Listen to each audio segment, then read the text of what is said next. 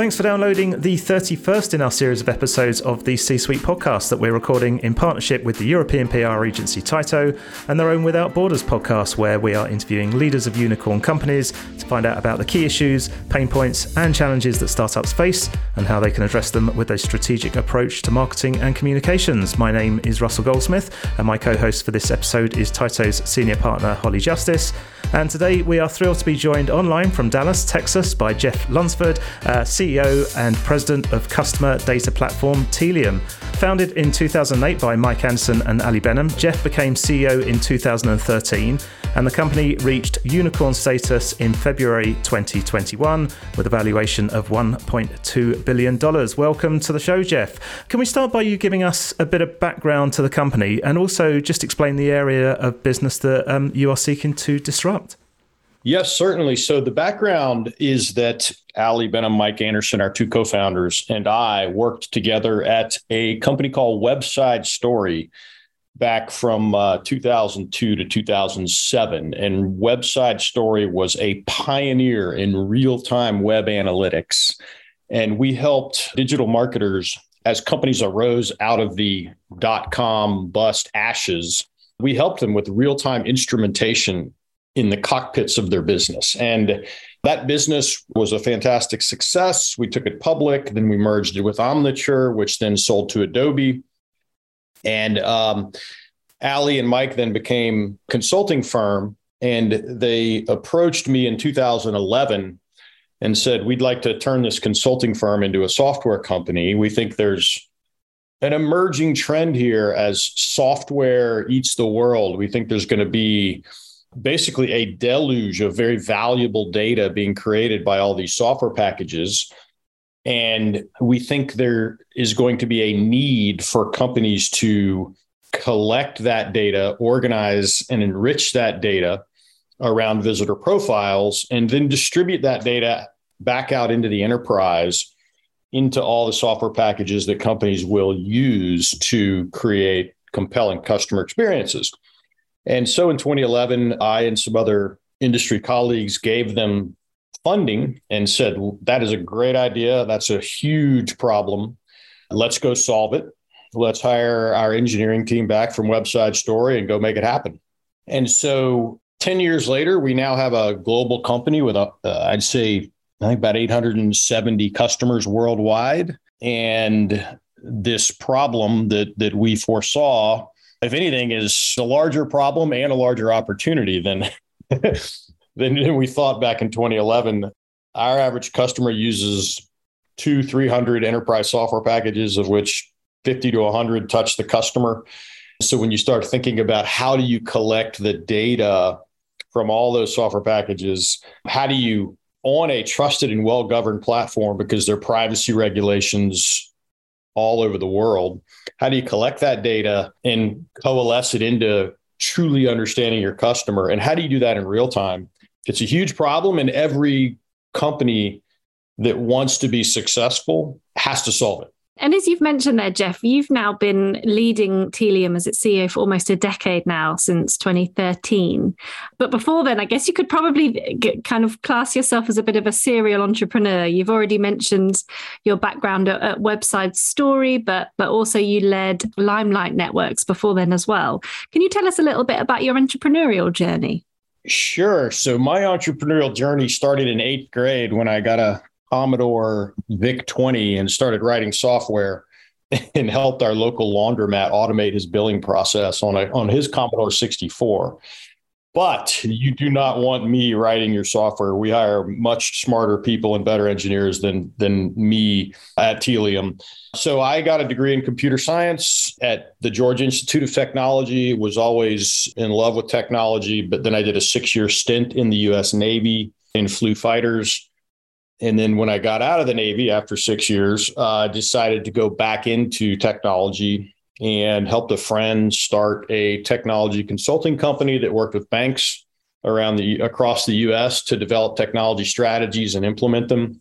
And then I joined up with a group of entrepreneurs who had started already the world's first internet bank in 1995. And they wanted to create a software company to sell their software to thousands of other banks around the world.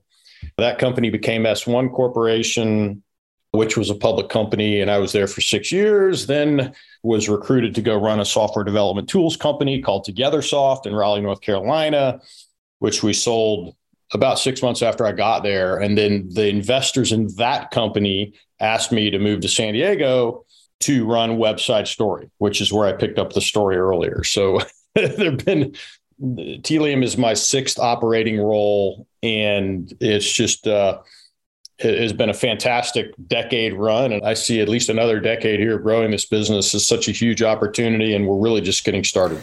Your last funding round, as far as I'm aware, was $96 million. So that was a Series G. And that's what kind of took you over that unicorn status. So, to get you to that 1.2 billion valuation that I mentioned in the intro.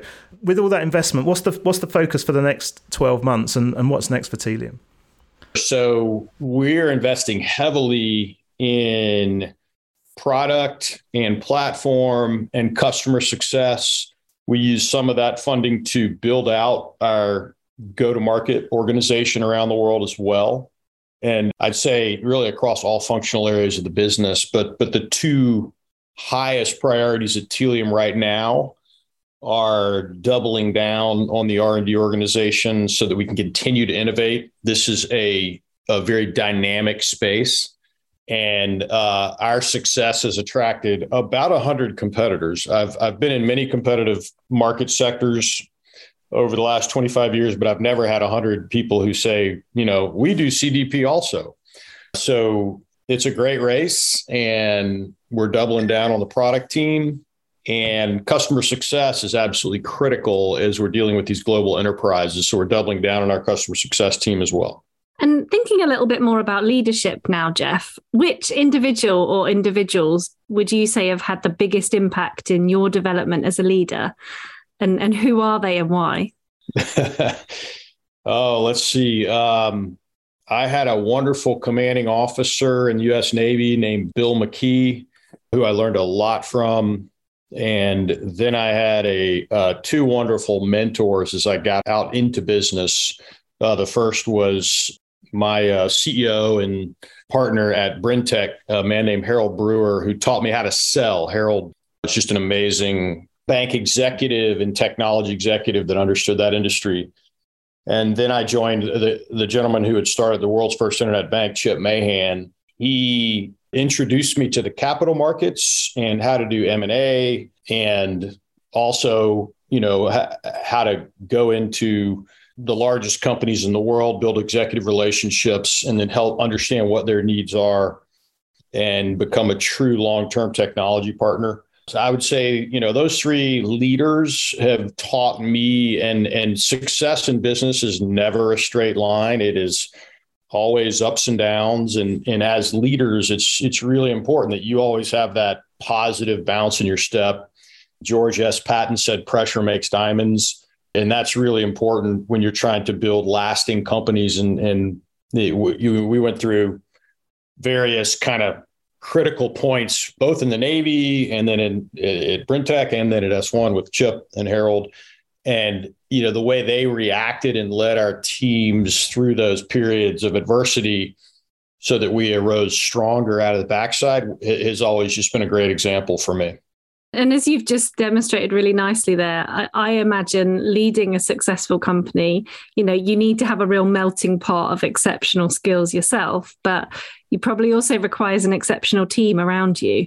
What would you say is your greatest strengths? And then what are the main strengths of the rest of the Tealium management team that you've selected? That's a great question. I feel like my job is to set the strategy. I use a mountain climbing analogy. As the CEO, you are going to work with your leadership team and the board, but you're basically going to survey the landscape and pick which mountain you want to climb. And your job is then to go arrange financing. So let's go raise some capital and then recruit the team. But it's not my job to then tell the team exactly which route they're going to take up that mountain, nor what kind of equipment they're going to use. You want to hire the climbers and the Sherpas and the amazing team leaders that are going to get the whole group up that particular mountain. And so, I feel like over 25 years, what I've been able to do, I've been lucky to see these emerging markets that are really nascent and and it's not that I have any amazing insight. It's just that I listen to the customers, and you can kind of synthesize, okay, once you have 3 or 4 companies tell you something, you can kind of see a pattern. And then my job is really, as I said, go recruit the team, raise the capital, and then get out of the way and support them in any way as they execute. And so Tealium's leadership is fantastic. We've built this business up to north of 150 million in revenue and across every functional area: finance, legal, sales, go-to-market, marketing, customer success, technology, operations. I just have a fantastic leadership team and could not be more happy to serve alongside them. Jeff, a key focus of the discussions we're having with all of our unicorn leaders is on communications and culture. So just firstly, how has becoming a unicorn changed the perception of the company? To me, I think IPOs and unicorn status are just way overdone. Each of those is just a financing event, and that's all. Because what's really important in business is building great solutions and then taking great care of customers so they can deliver true business value, especially in the recurring revenue software as a service business. Your customers have to re-up with you or you have no business. And so people call an IPO an exit. That's crazy. It's an entrance. It's an entrance to the biggest meat grinder on the planet. And, it's a financing event. And having run public companies for about 15 years of my career, and then private companies for about 10 years of my career, at the end of the day, it's really about financing your team. I don't think I ever even used the term unicorn with Tealium on our internal messaging. It was really our Series G financing event. Let's go hire another couple hundred people and let's expand all over the world and let's keep growing this business. Excellent. For a lot of tech companies, it can be quite difficult to stand out. What's at the heart of your strategy in terms of differentiating yourself? Well, first of all, we created this category in 2013 when we launched Tealium's audience stream product. Back then, no one was using the term customer data platform. People were talking about CRM and people were talking about master data management, but the idea that you needed a new layer of your enterprise data architecture stack to collect all this event level data, create visitor profiles, and distribute those back out to all the systems that could benefit. That was a new idea, similar to what Tibco did in the mainframe era, where they created this new message bus concept. And so we created the category, and we were working with global companies already. So we had to build to enterprise scale and security and data governance. And so the scale and the trusted nature of our platform and all the security and privacy aspects of developing our product and operating our product around the world are one of our largest differentiators. Our platform works. We process 6 billion events per day around the world in 8 data centers in Europe, Asia, and the US. And we pride ourselves on rapid time to value. So when we sit down with a company, we will typically try to get them live within 30 to 60 days of commencing a project, as opposed to maybe the 6 to 9 months it might take with some larger enterprise software company. And there are so many sort of functional aspects of differentiation, but it's that's not really how Tealium sells. We really sell by sitting down with a customer, asking them to put their priorities on a whiteboard. What is the most, where would you get the biggest bang for your buck if you could do X, Y, or Z for your business? And then we'll help you figure out if Tealium can help you achieve those. If we can't, we'll move on. If we can, let's get into business together as partners and make it happen. Love that. You mentioned just before, another 200 employees joining the team. I mean, when they arrive, what's the kind of culture that they can expect? How have you developed that culture and nurtured it?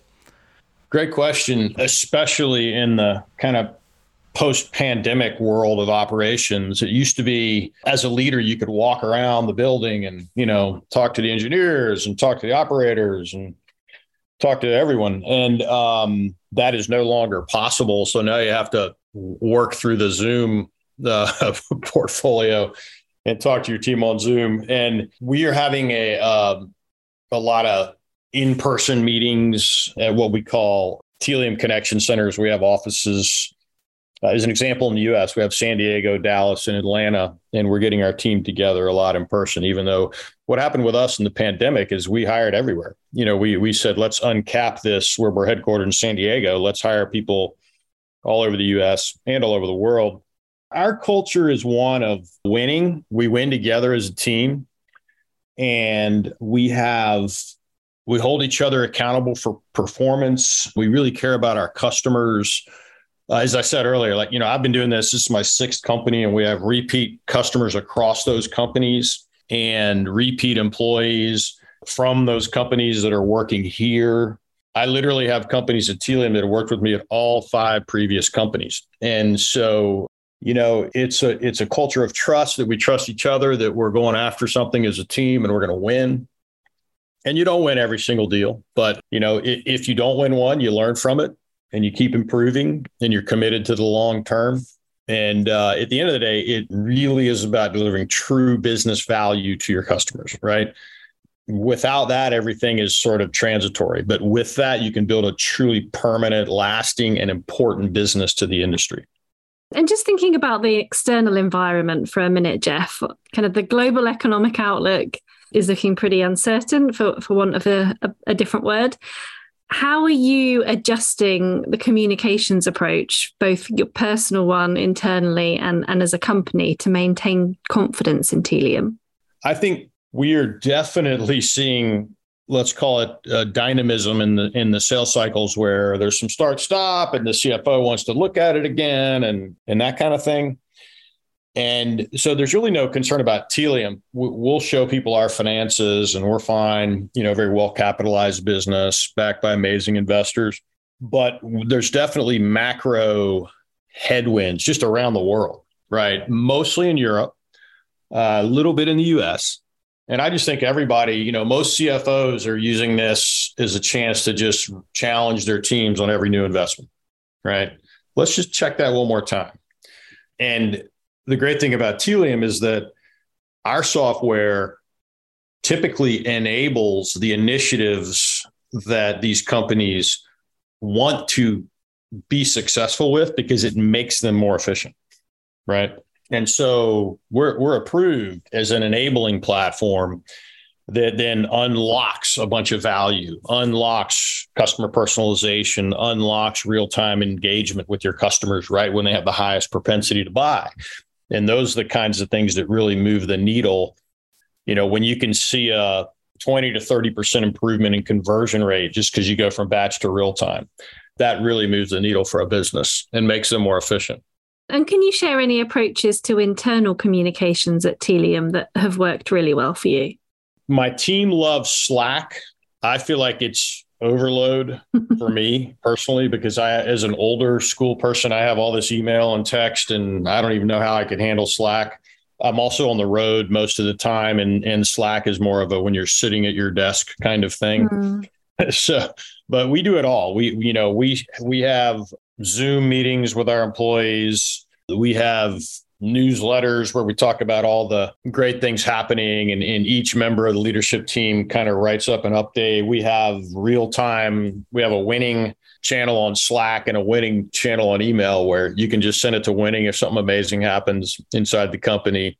And so you're sharing stuff in real time. The hardest thing is really just that the old days we'd get everybody in the room, but as you scale and become a global company, you don't have that anyways, right? And you have to figure out how to engage the employees and communicate. So, we just communicate in so many different ways, and it's all about being open and transparent and sharing good data. My general philosophy is I want the people out on the front lines to have as much data as I have, because they can make good decisions that way. So we try to be very transparent with what's happening with the business and share that out with everybody. And moving from internal communications, back to external, Jeff, how in terms of your role as the external spokesperson representative of the business, how do you view that? And also, what have you learned along the way, along that journey of all those different businesses that you've been involved in till now? I actually would prefer that I not be the external spokesperson for Tealium. Of course, in the investment community, they need to speak with me and my CFO, right? But at this stage of my career, I want to have, my CMO, my CRO, my head of product, my CTO, I want to have them out there talking to customers and the market. There are some leaders who are tweeting everything every day and really, they create a cult of personality about themselves. And that's counter to how I'm wired. So I'm actually trying to have the reverse happen, which is why this is the first podcast interview I've ever done. Oh, really? Wow. Thank you so much.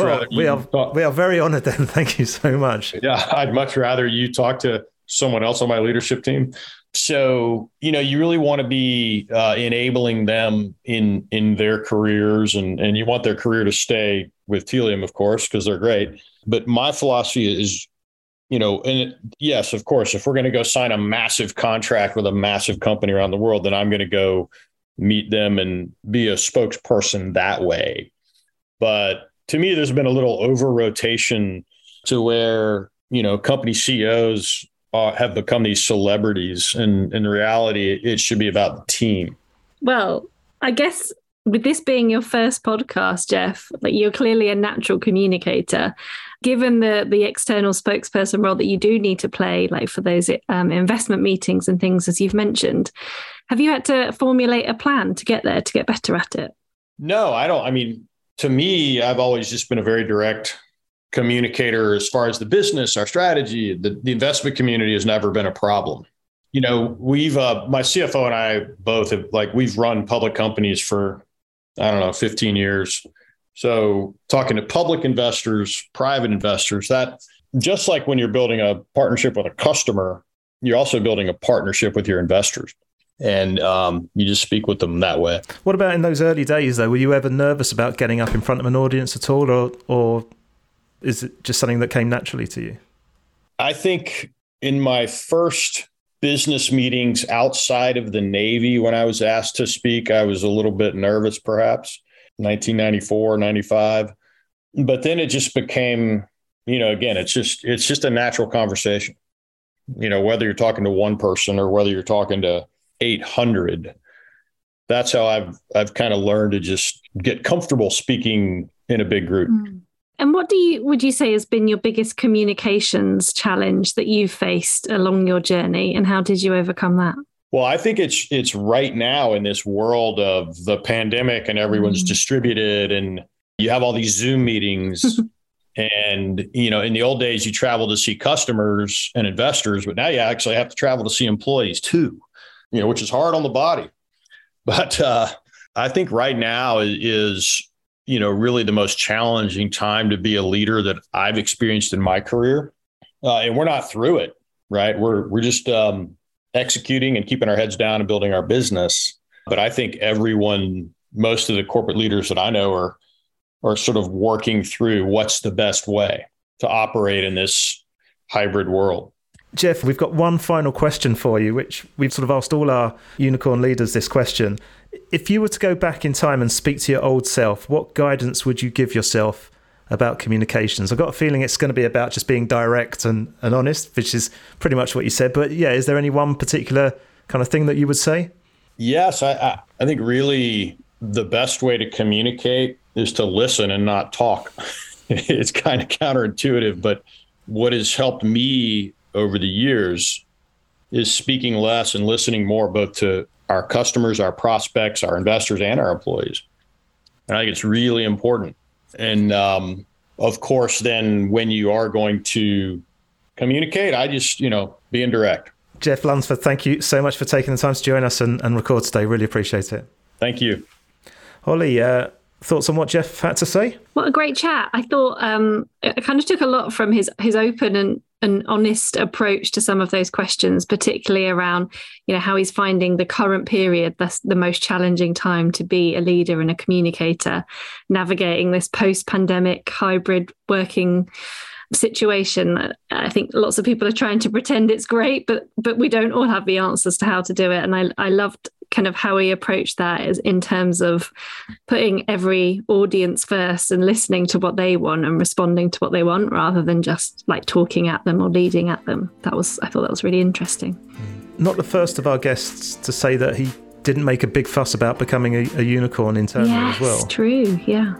That's definitely a consistent theme that we've seen.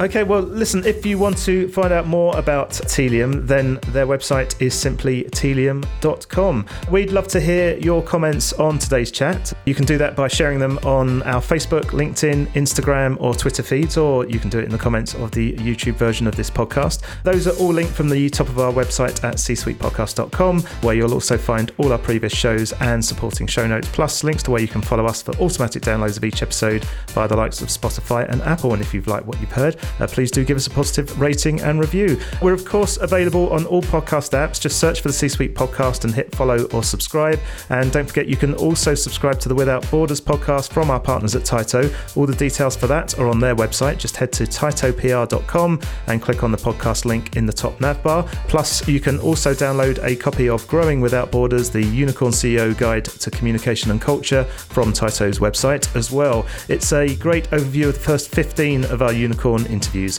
If you are a unicorn leader yourself and you'd like to be part of this series, please do get in touch via the contact form on the website at csuitepodcast.com. Plus, of course, anyone can get in touch with any feedback you may have. And of course, you can also reach me via Twitter using @Russ Goldsmith, or you can find me on LinkedIn. But for now, thanks for listening and goodbye.